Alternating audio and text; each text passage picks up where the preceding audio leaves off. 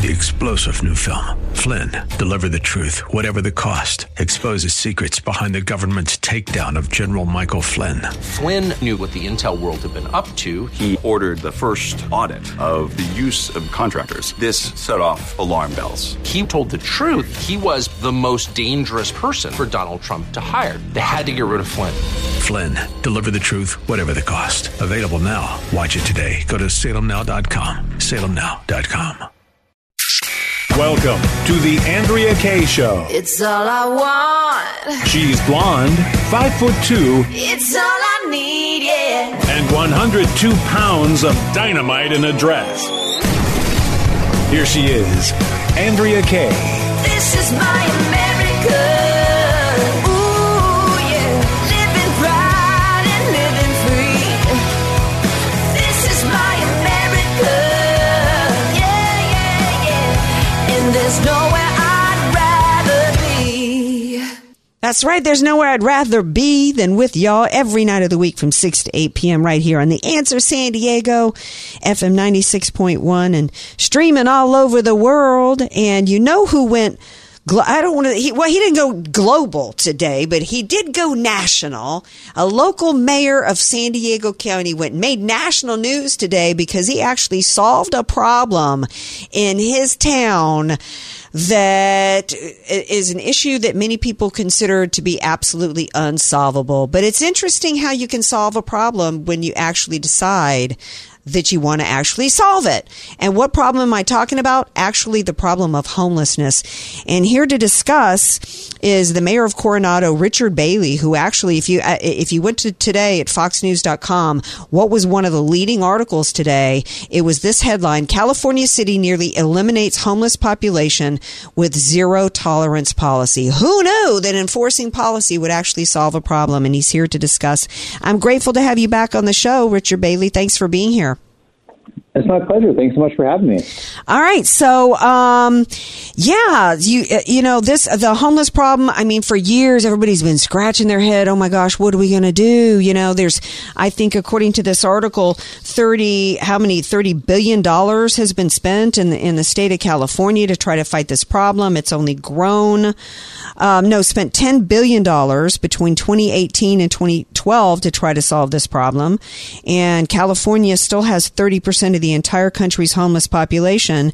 And mayor of San Diego, Kevin Faulconer, put a bunch of homeless people, 900 in the convention center. And then during COVID, then just put them back out on the street, spent $10 million. He didn't solve the problem. And yet you did in Coronado. How'd you do that? How'd you accomplish that? Well, as much as many politicians like to take credit for things they did and didn't do, this policy that we're continuing to implement here is a continuation of the policy we've had in place for several years. And I think it really speaks volumes to when you have a consistent approach that has worked year after year and you stick with it, the results keep getting better and better. And what that approach looks like here in Coronado is that we make saying yes to getting help and off the streets really the only option available, because I think it's important for your listeners to know that what's happening here in California and what's happening in our region is really unique to us. For the last 10 years, we have seen the homeless count nationwide fall from about 620,000 homeless, the population of 620,000 homeless in 2012 to 580,000 in 2022. So a reduction of 40,000 homeless throughout our nation. However, over that same time period, we've seen the homeless population increase in California by 40%. And in some parts of San Diego County, we've seen the homeless population almost quadruple. So that begs the question, why are the policies in California contributing to an increasing rise in homelessness when the rest of the nation doesn't see that? All right. So what are the policies that are contributing to that increase here in California? Well, the biggest problem that's contributing to that increase is our policy around what's known as "quote unquote" housing first. So housing first is basically a methodology that says in order to help people with whatever afflicts them, whatever caused them to become homeless, you must first give them a home, a permanent housing, so that they can deal with either their drug addiction or their mental health issue without any precondition on attaining that housing. Of course, the problem with that is that when you consider we have 170,000 population for our homeless count, and places like LA County are spending upwards of $800,000 per unit, there's obviously not enough money available to actually build every single homeless individual a house before we go ahead and start treating them. And here's the thing, and this is something that I think a lot of politicians lose sight on. Oftentimes we focus on the myriad of reasons that someone might end up homeless. And just as a human being, I have compassion for everyone that is on the streets, regardless of the situation that got them there. But ultimately, they fall into one of two categories. Either they want help or they do not want help. And so it's pretty straightforward, right? They either want help or they don't. Exactly. That's exactly right. And so it's our responsibility as a city. We have a moral responsibility as a city and as a county and as a state to make sure that those that actually want help have access to getting help and getting back on their feet and the resources they need to, start their life over again. But for those that refuse to accept help, that shouldn't give them the right to block our public spaces with their tent encampments, to defecate and urinate on our sidewalks, to litter everywhere, to commit petty crimes, to fuel whatever their drug addiction might be if they happen to have one. So we still have these basic code violations that are occurring and should be enforced regardless of your housing status, provided we have shelter space available. And the good news here, Andrew, and this is also another point that's lost, is that anyone that legitimately wants help, there are plenty of resources available in our county tonight that someone can find shelter space and they can start getting plugged into the resources they need to get back on their feet. So so just to make sure everybody understands, because we've got listeners from not just in San Diego County across the country, but particularly here in San Diego County, there's no need for anybody to be living in an encampment because there are places for them to go. Yes? That is correct. If they wanted to get off the street and have shelter space tonight, there is places for them to go. My other question for you is, if it's either you're either going to get help and get off the street or you're going to leave Coronado, how do you make that happen? So what we find from our experience is that, and just to be clear, we have secured resources, we have secured shelter space through our own city funds, so that through a third-party homeless service provider, so that if we encounter a homeless individual here in Coronado, we'd make contact with that individual and we would make sure that they are aware that we have resources available to them should they want them. And what tends to happen is that homeless individual will either say, yes, great, I love these services, and we'll take them to make sure they get plugged into those services. Or they will say, you know what, I don't want to be bothered. I don't want to receive citations for putting up my tent or for committing any other code violations, so I'll just go ahead and move along my way. Very rarely is there ever anyone that is super dug in and said, nope, I'm not moving here no matter what. And that I think speaks volumes once again to how our approach at being proactive for many years now has created a situation where we don't find ourselves with large tent encampments that are very difficult to clean up because we've taken that proactive approach for so many years. If you allow one homeless individual to come in and you don't plug them into those resources while simultaneously enforcing the code for the betterment of the general population, you might end up with 3 or 4 that quickly turns into a large tent encampment, which then becomes increasingly difficult to get rid of. So you have to stay on top of it as a city. What is the breakdown? What is the percentage of those that say yes and get help versus those that just eventually move on? Because there's other areas that are amenable to them in San Diego. What's the percentage of those that say yes? Coronado has a very small sample size, so I won't use Coronado sample size as an example. But talking to my friends in law enforcement throughout the region, what they will tell you is that at minimum, 9 out of 10 refuse help. When police officers make contact with individuals, homeless individuals on the street, roughly 9 in 10 refuse help. Now that's all, that's all kind of anecdotal evidence that's not contained in a database really anywhere. But that's just from their observations. 9 out of 10 will refuse help. Wow. And that's got to be because so many of them are drug addicted and mentally ill. And obviously the mentally ill, some of the ones that I've seen just are so out of their minds that they're just, you can't even practically reach them. And I don't know what your thoughts are and what your opinion is of Gavin Newsom's plan to put a court system in place for people to become involuntarily committed. Yeah, I have. So I believe that you're referring to SB 43, if I'm correct. I think so. I haven't read through the exact language of the bill, so I hate to comment on a bill I haven't read through yet. But generally speaking, I think what you'll hear from a lot of politicians are excuses. Oh, we can't clean up this homeless situation until this happens, or until that happens, or it's this person's responsibility or that person's responsibility. The fact of the matter is that there is stuff that every single local official could do right now to start addressing the homeless issue without any changes to state policy. Now, that being said, the state policies that are in place right now do make it more difficult to address the homeless situation and the effects to the surrounding communities. But that doesn't mean we have to let perfect be the enemy of the good. We can all start today and start making a difference. Well, I love what you're doing. Hat tip to you. I appreciate those efforts so much. It would be phenomenal if we saw this approach being taken across the state. So, and congratulations, because you went national today. And Coronado isn't that awesome? Coronado is always national because of its beauty and the Hotel Del and beyond. And I especially love it since it's being governed so well by you, Richard Bailey. Thank you for being here. Really appreciate it. Talk to you soon. Okay, bye-bye. All right, now, from the good to the bad and ugly, and after the break, you will hear a story that is absolutely so ugly involving Grandpa Badfinger, Joe Biden, and a sad mom who lost her 2 sons. Stay tuned. This is the Andrea Kaye Show on AM 1170, The Answer. You're listening to the Andrea Kaye Show on The Answer San Diego. Welcome back to tonight's Andrea Kaye Show. So there were hearings, I guess, in D.C. So many hearings going on. Every time I turn around, there's a hearing. Well, there was a hearing, evidently, yesterday or the day before in D.C. for the fentanyl crisis. And this is a massive crisis going on in this country. Like, it scares me because that fentanyl is showing up. It's so goes back to the border. Well, it goes back to the border. Somebody said today, I think it was Representative or Senator Haggerty today at CPAC. I'm not sure if it was Haggerty or who it was at CPAC, who said that every pill has the fingerprints of the Chinese, every fentanyl pill has the fingerprints of the Chinese Communist Party on them. And absolutely.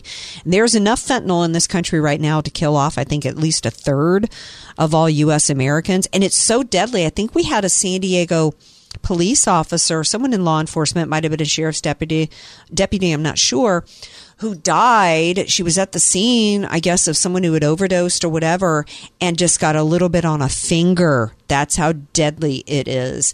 I think that may have what happened to Prince. I think there was fentanyl that was in, a lot of these celebrities. I didn't know that. Do doctor shopping or acquire, they think they're getting Oxy or something, and it's laced with fentanyl, right? Because they're getting it from, a source that's not, a pharmacy. So it's just really, it's just such a scourge, the amount of people dying in this country of drug overdoses and fentanyl-related deaths. And I also remember, and I'm not sure if it was fentanyl specifically, but the medical examiner in Northern California had said that he was seeing more people dying daily of drug overdoses than COVID. So there was a hearing, and there was a mom who spoke at the hearing, and her name was Rebecca Keisling, I believe. And she told the story of she lost 2 sons. 2 sons to fentanyl overdose skins. I mean, it's bad enough when you hear, I think that's what happened to host Eric Bolling.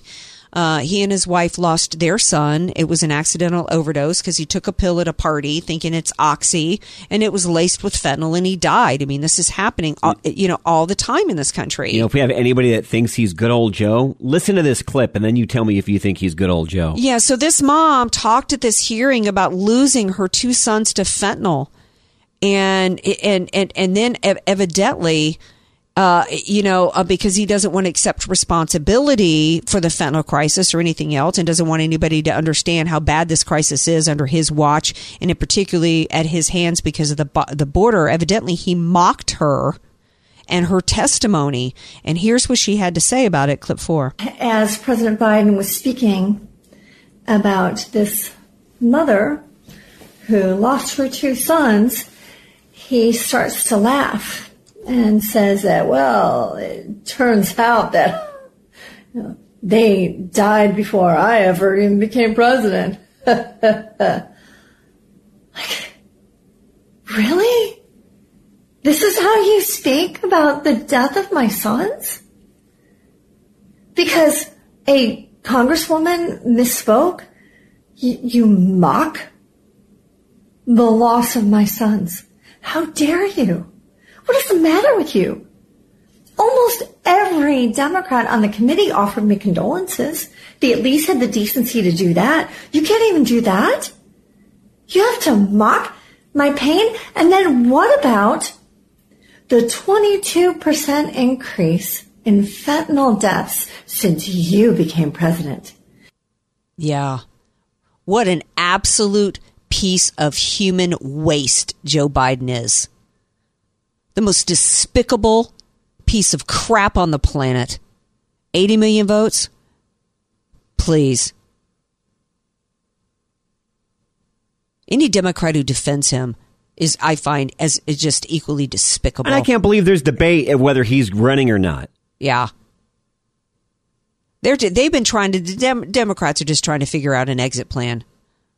Because the problem is they expected to shove him out by now, but then it would have been 6 months. It would have been 6 months, but Kamala. Speaking of human waste and garbage that needs to be flushed, that was a really bad choice on their part because and now they're stuck.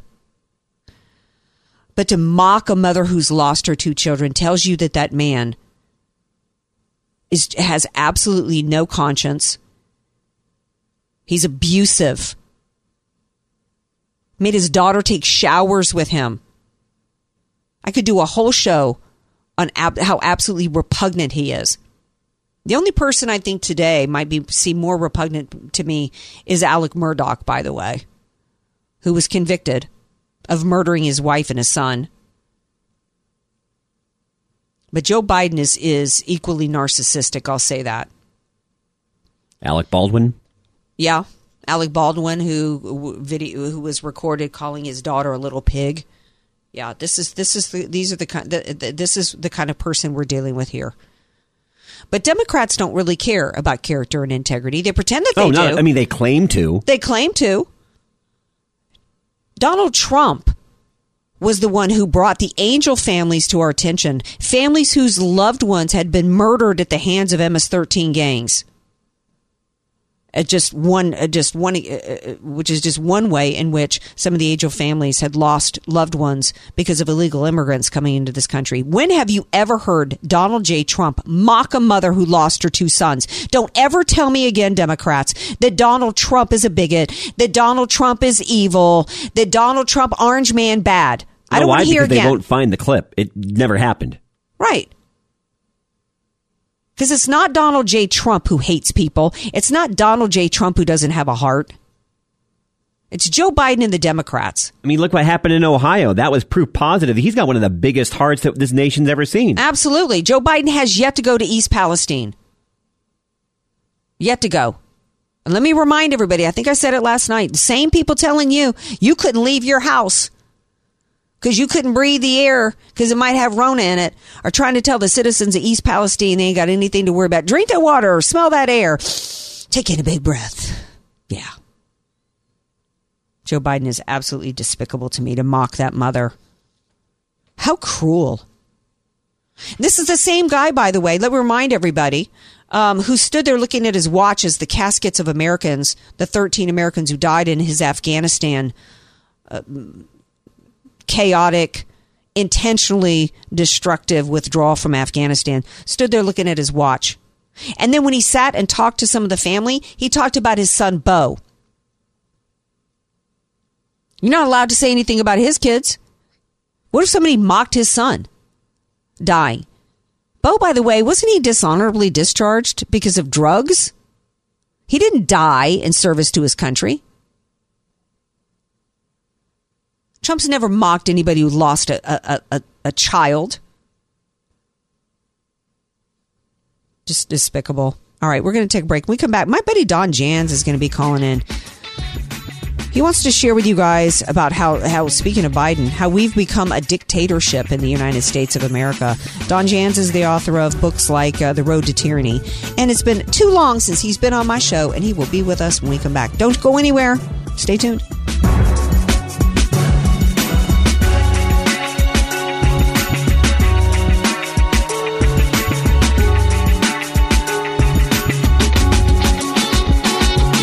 Andrea Kaye, telling you like it is, while eating a donut, too. It's the Andrea Kaye Show on The Answer San Diego.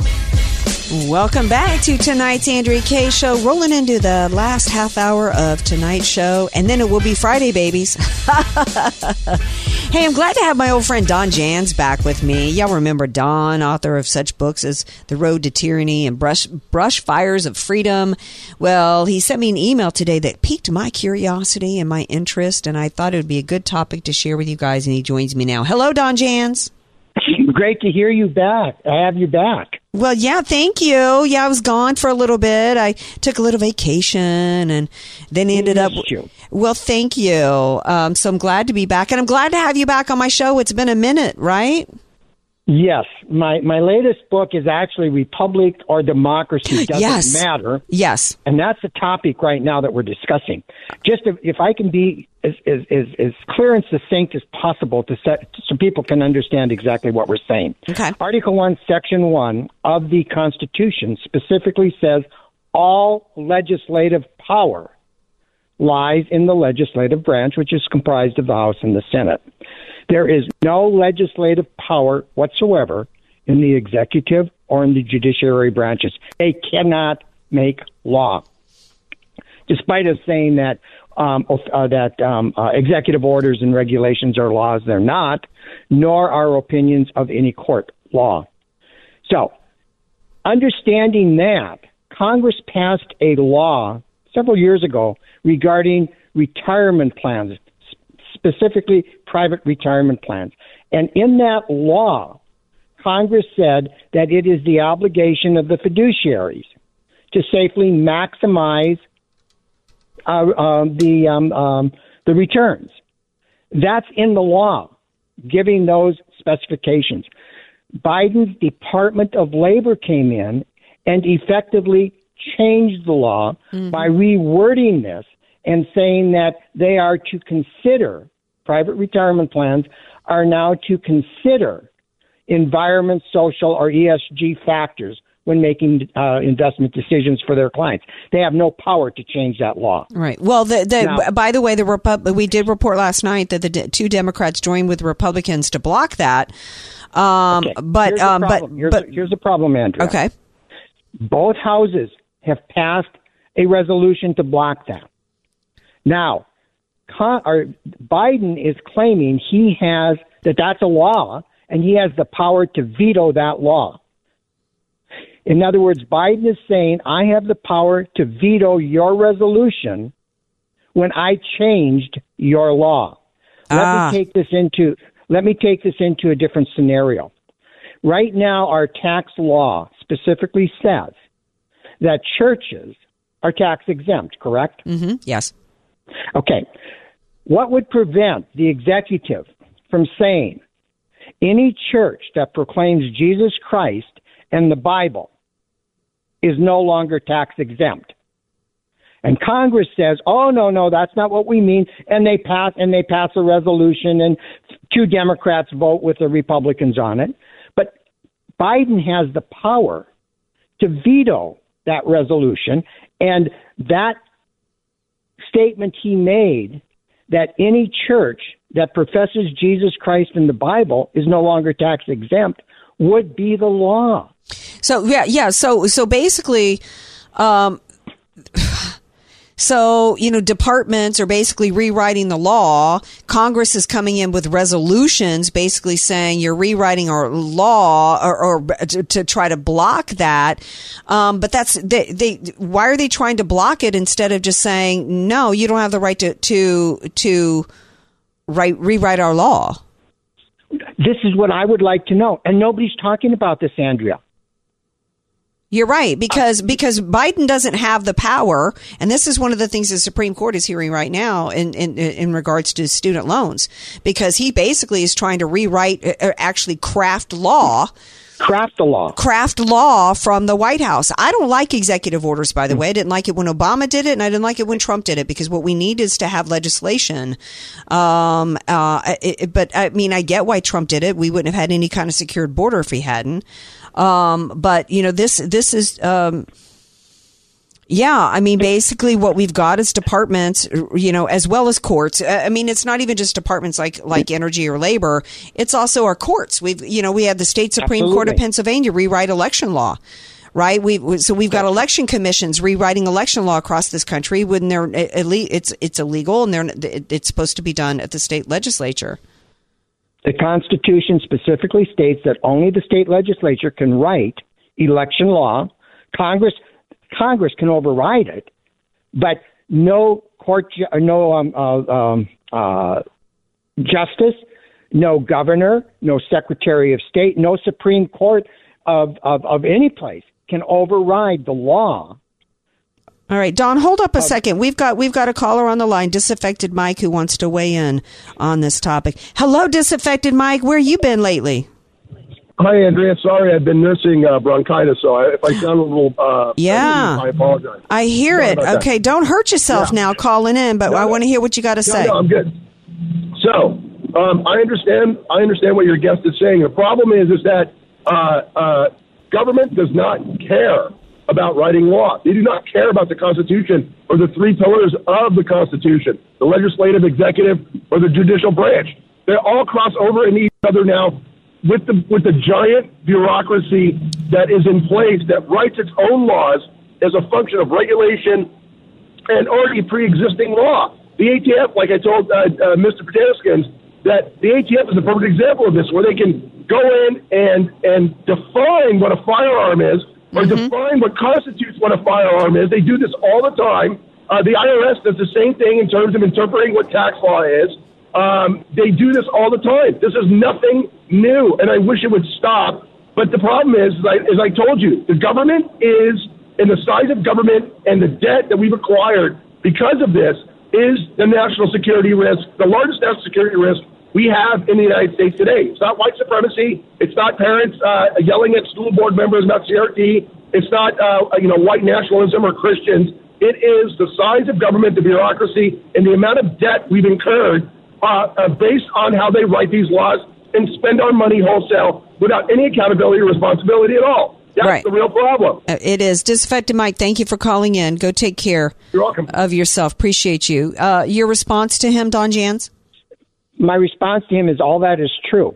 And what is happening is that we are no longer a republic, which is governed by law. Because we adopted democracy, which means that the majority of some body dictates what we can and cannot do, we have become, for all practical and if this becomes a regular occurrence, we are then an absolute dictatorship, where the executive branch can override any law it wants to. The executive branch can declare any policy it wants, and it can veto if Congress says we disagree with you. That is dictatorship, Andrea, and that's where we are. Yeah, and it's really frightening. And you're right. Nobody's really talking about it. And where's Mike Lee? Where's Ted Cruz? I mean, those people are far smarter on the Constitution than I am. Well, apparently not. But you're right. They are smart on the Constitution, but they are. And I've been vocal about it, that as much as I appreciate Ted Cruz, taking it to and shredding Merrick Garland yesterday, the reality is Ted Cruz is, they're all pretty much, most of them, there's only a handful that are really care about our freedoms and are truly fighting for our freedoms. And the rest are really just a part of the problem. They are. And, it's about power. I mean, supposedly Ted Cruz at CPAC today told everybody in the audience to get their phone out and subscribe to his podcast. I mean, really, that's your priority, Ted Cruz? Oh my gosh! Come on. Yeah. Come on. So, what do you think the solution is? What's the solution? Well, the solution, the only solution I can think of. Well, there's two solutions. First of all, I would really love to hear what Andy Biggs has to say about this. I would love to hear Andy Biggs' take on this. Because he truly understands the Constitution as well. The only alternative, or the only solution that I can think of, is that we, the people, gave away our power. We gave away our republic. Benjamin Franklin told us, we are giving you a republic if you can keep it. Yep. We, the people, turned our back on that republic, and we started to accept larger governments like this affected Mike was talking about. We started to accept all the rules and the regulations that government brings on us. We put faces on our masks. We stayed in our houses. Yeah. The only solution I can think of is massive civil disobedience and people truly becoming interested in government, and we have to start by taking back our cities, our counties, our school boards. We have to start taking those back immediately. And if we start taking those back and we insist that our true history be taught, and we start to teach that, no, we do not have co-equal branches of government. We've never had co-equal branches of government, or we were not supposed to have co-equal branches of government. We were supposed to have independent branches of government that had checks and balances, with the legislative being the most powerful, the executive being the second most powerful, and the judiciary being the least powerful, and that has flipped. The judiciary has become the most powerful. Yep. The executive is the second most powerful, and the legislative branch is the weakest, because we have elected weak people with no virtue and no morals into our House and Senate. Well, Don Jantz, thank you for calling in tonight. I appreciate it. And thank you for raising this. And you're right. This is something that every American, well, part of the problem too is that the average American doesn't even understand the basics of civics and how our government was supposed to be set up. And we have too many Republicans that throw the word, we're a democracy. We've got to protect our democracy. Well, we're actually a republic of states. And so, yeah, there's so much of abuse of power going on, and you're right. I mean, I think with your definition tonight and your description, I think it's official to say that we've reached dictatorship in the United States of America. Tell everybody about your books and where they can get them. Well, everybody should be getting The Road to Tyranny. Everybody should be reading Setting Brush Fires of Freedom, and everybody should be reading Republic or Democracy Doesn't Matter. You can get them on Amazon, or you can go to my website, mygrandchildren'samerica.com, or just go on any search engine, search my name, Don Jantz, and you'll find the website. Well, thank you for being here. Thank you for all you do to be fighting for our freedoms and bring the truth out there to people. And thanks for being on here tonight. And don't be such a stranger. I won't be. And you stay healthy. Thank you, honey. Appreciate it. All right. Good night, hon. Final segment of tonight's Andrea Kaye Show coming up.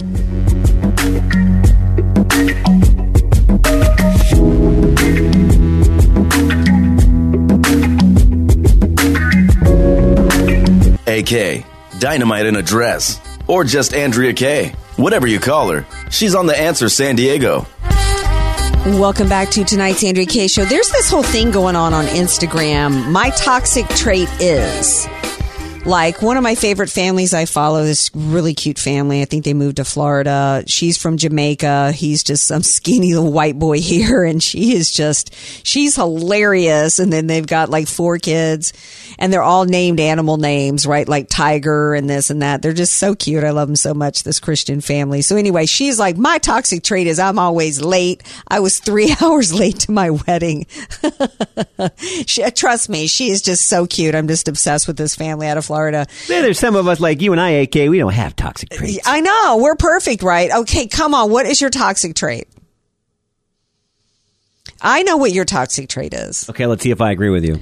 You can't stand, you don't have OCD, but you're very particular about your workspace being neat and clean. Skins does not like fingerprints on devices. Like I'm looking at my laptop and it's like the screen, because it's a touch screen, it's just covered in fingerprints. And I know that would make you crazy. I literally wipe my phone down, AK, like 5 times a day. I know. Yeah, you pretty much nailed it so far. I know. So what do you think my toxic... That's why the rain is dirty for your car. It's not. It's going to wash all the and I've had to move my car wash like 5 times. I know. Finally, this Sunday, I am washing it. Well, yeah. Well, I don't know what's going to happen with this weather. Spectrum sent me a text message. It's always changing. Yeah, saying look for some possible power outages with a storm. I'm like, as a storm? Oh, I'll wash it in the dark at this point. What do you think my toxic trait is? I have a few. Yeah, I mean, honestly, yeah, none of us are perfect. I understand that. As far as toxicity, my toxic trait, I don't really think you have a toxic trait. Well, I do. Let me think about what's my toxic trait. I mean, someone might say, once AK latches on, you're never going to get her off. I find that's true. That's a good thing. The most commonly used word to describe me my whole life, adjective, is relentless. And I think that's a great thing. One of my nicknames in sales was the Bulldog, because when I sunk my teeth into a prospect's leg, they couldn't shake me off.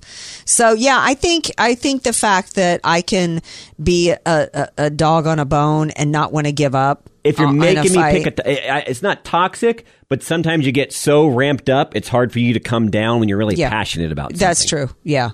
Yeah. I'm like a dog on a bone. It's like I get frenzied. On a bone. Sometimes it'll be Friday Fun Day, and something crazy happens in the news, and I'm like, oh, it's not Fun Day anymore. Carrot Sticks, if you're listening, he can confirm as well. Yes, absolutely. I wonder if Carrot Sticks would admit what his toxic trait is. Carrot Sticks, call in and tell us what your toxic trait is. Are you a listener and you want to admit what a toxic trait is? 888-344-1170. I'm obsessive about being on time. I love this mom so much, but to me, being late is bad. Which mom are you talking about? The one that I follow on Instagram. And with this whole toxic trait. And she's like, I'm late all the time. I was 3 hours late for my wedding. That drives me insane. I guess my toxic trait is I am obsessive about being on time, and I can't tolerate anybody being late. It happens. Okay, I'm going to call my kids out. When we go to the movies, we're big movie buffs. Yeah. And I'll say, okay, I'm going to treat you. So let's meet at the theater. Movie's at 7:30. Show up. Let's have a good time. They know, and just like 15 minutes of previews, but they'll show up like right before the previews are supposed to end, and then we're walking into a dark theater. Well, that bothers me a little bit. Well, couldn't you just save them seats? Oh yeah, but it's like I like to be able to relax with them, go to the front, buy some concessions. I like to watch the trailers, so I don't want to go in without them. So then I kind of miss out. Oh, see, I hate the trailers. I try to time it to where. And I want to be eating my snacks at the beginning of the movie. You and I are the same. I don't want to be eating my snacks during the trailers because because then you got nothing to munch on. Exactly, because it's like I only have so much. I eat a lot throughout the day, but I never eat large quantities. And so it's like if I were to start eating my snacks at the beginning of the previews, I would blow through my wad. I wouldn't have anything left to snack on. So, and I really don't like so many trailers reveal too much of the story. I've always just been a big movie trailer guy. I know Carrot Sticks isn't one for movie trailers either. So I feel like I kind of miss out on that because I'll wait for them in the lobby. This is the respectful thing to do. Okay. All right. Well, there's worse things than, it's not like they're making you miss it's the kind of movie. minor. That's very minor. Does Cammie have a toxic trait? Not a one. Good answer. Good answer. No, I literally tell her, and she's like, well, I'm not perfect. And I'm like, I think she's kind of like Mary Poppins. She's practically perfect in every way. Aww. She's Mary Poppins, except she's much cuter than Mary Poppins. I agree. All right. I don't know that I have enough time to get into this next topic. How much time do I have left here, man? You got 3 minutes. I've got 3 minutes. Okay. Isn't it interesting that a Muslim group, CAIR, Council for American Islamic Relations. This is fascinating. Yeah, how they are warning. My toxic trait is yawning on my own radio show. Sorry, guys. I just didn't sleep. I had insomnia last night. I was awake what it is? all night. You do it regularly. I had insomnia last night. And like bad. That's the worst. Yeah. So, and I will tell you that I cut out, if you'll notice, and Skins can attest to this, I'm drinking tea. She's cut out evening coffee. I've cut out I don't have any coffee after morning. And so. God bless you. And I'm trying to adjust to it. You know what? That's probably more than the insomnia because, I mean, the coffee amps you up. Yeah. Well, and I'm one of these people that could drink a cup of coffee and go to sleep. So I'm surprised since I decided to do this, I'm surprised at how much, yeah. So I'm adjusting to no caffeine. So I apologize for the yawning. I'm not boring myself, I swear. There I go again. Oh, excuse me. Okay. CAIR, Council for American Islamic Relations, is warning that a new Michigan LBGT rights bill could encroach on religious freedom. And that they're saying that they're cramming this legislation through.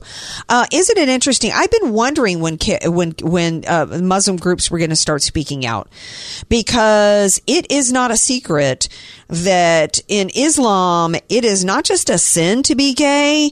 They will under Sharia it's a death penalty, and they literally throw you off a roof in Muslim countries.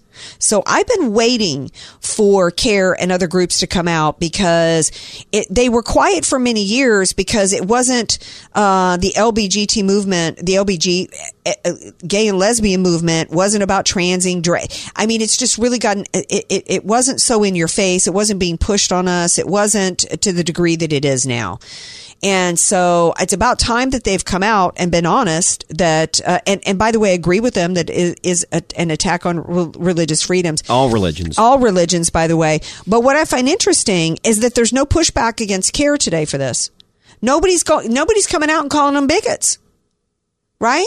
Now, what do you think it would be, Andrea, if this were a Christian or a Catholic group? Exactly. That's the entire point here. There's never been a Muslim baker who's had a gay couple come in and try to make them bake a cake for a gay wedding.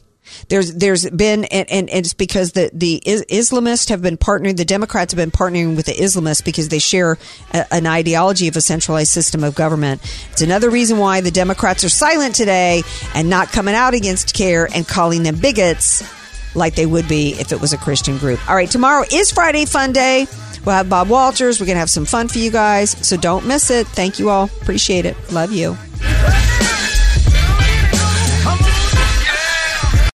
Three-star General Michael J. Flynn, head of the Pentagon Intelligence Agency, knew all the government's dirty secrets. He was one of the most respected generals in the military. Flynn knew what the intel world had been up to. He understood its funding. He ordered the first audit of the use of contractors. This set off alarm bells. The explosive new documentary, Flynn, Deliver the Truth, Whatever the Cost, uncovers the facts behind this scandal. Flynn told the truth. He was the most dangerous person for Donald Trump to hire. I find out the worst enemy that I'm going to face in my life is right here in America. They took my assessment and they wanted me to change it. And I was like, I'm not changing it. They had to get rid of Flynn.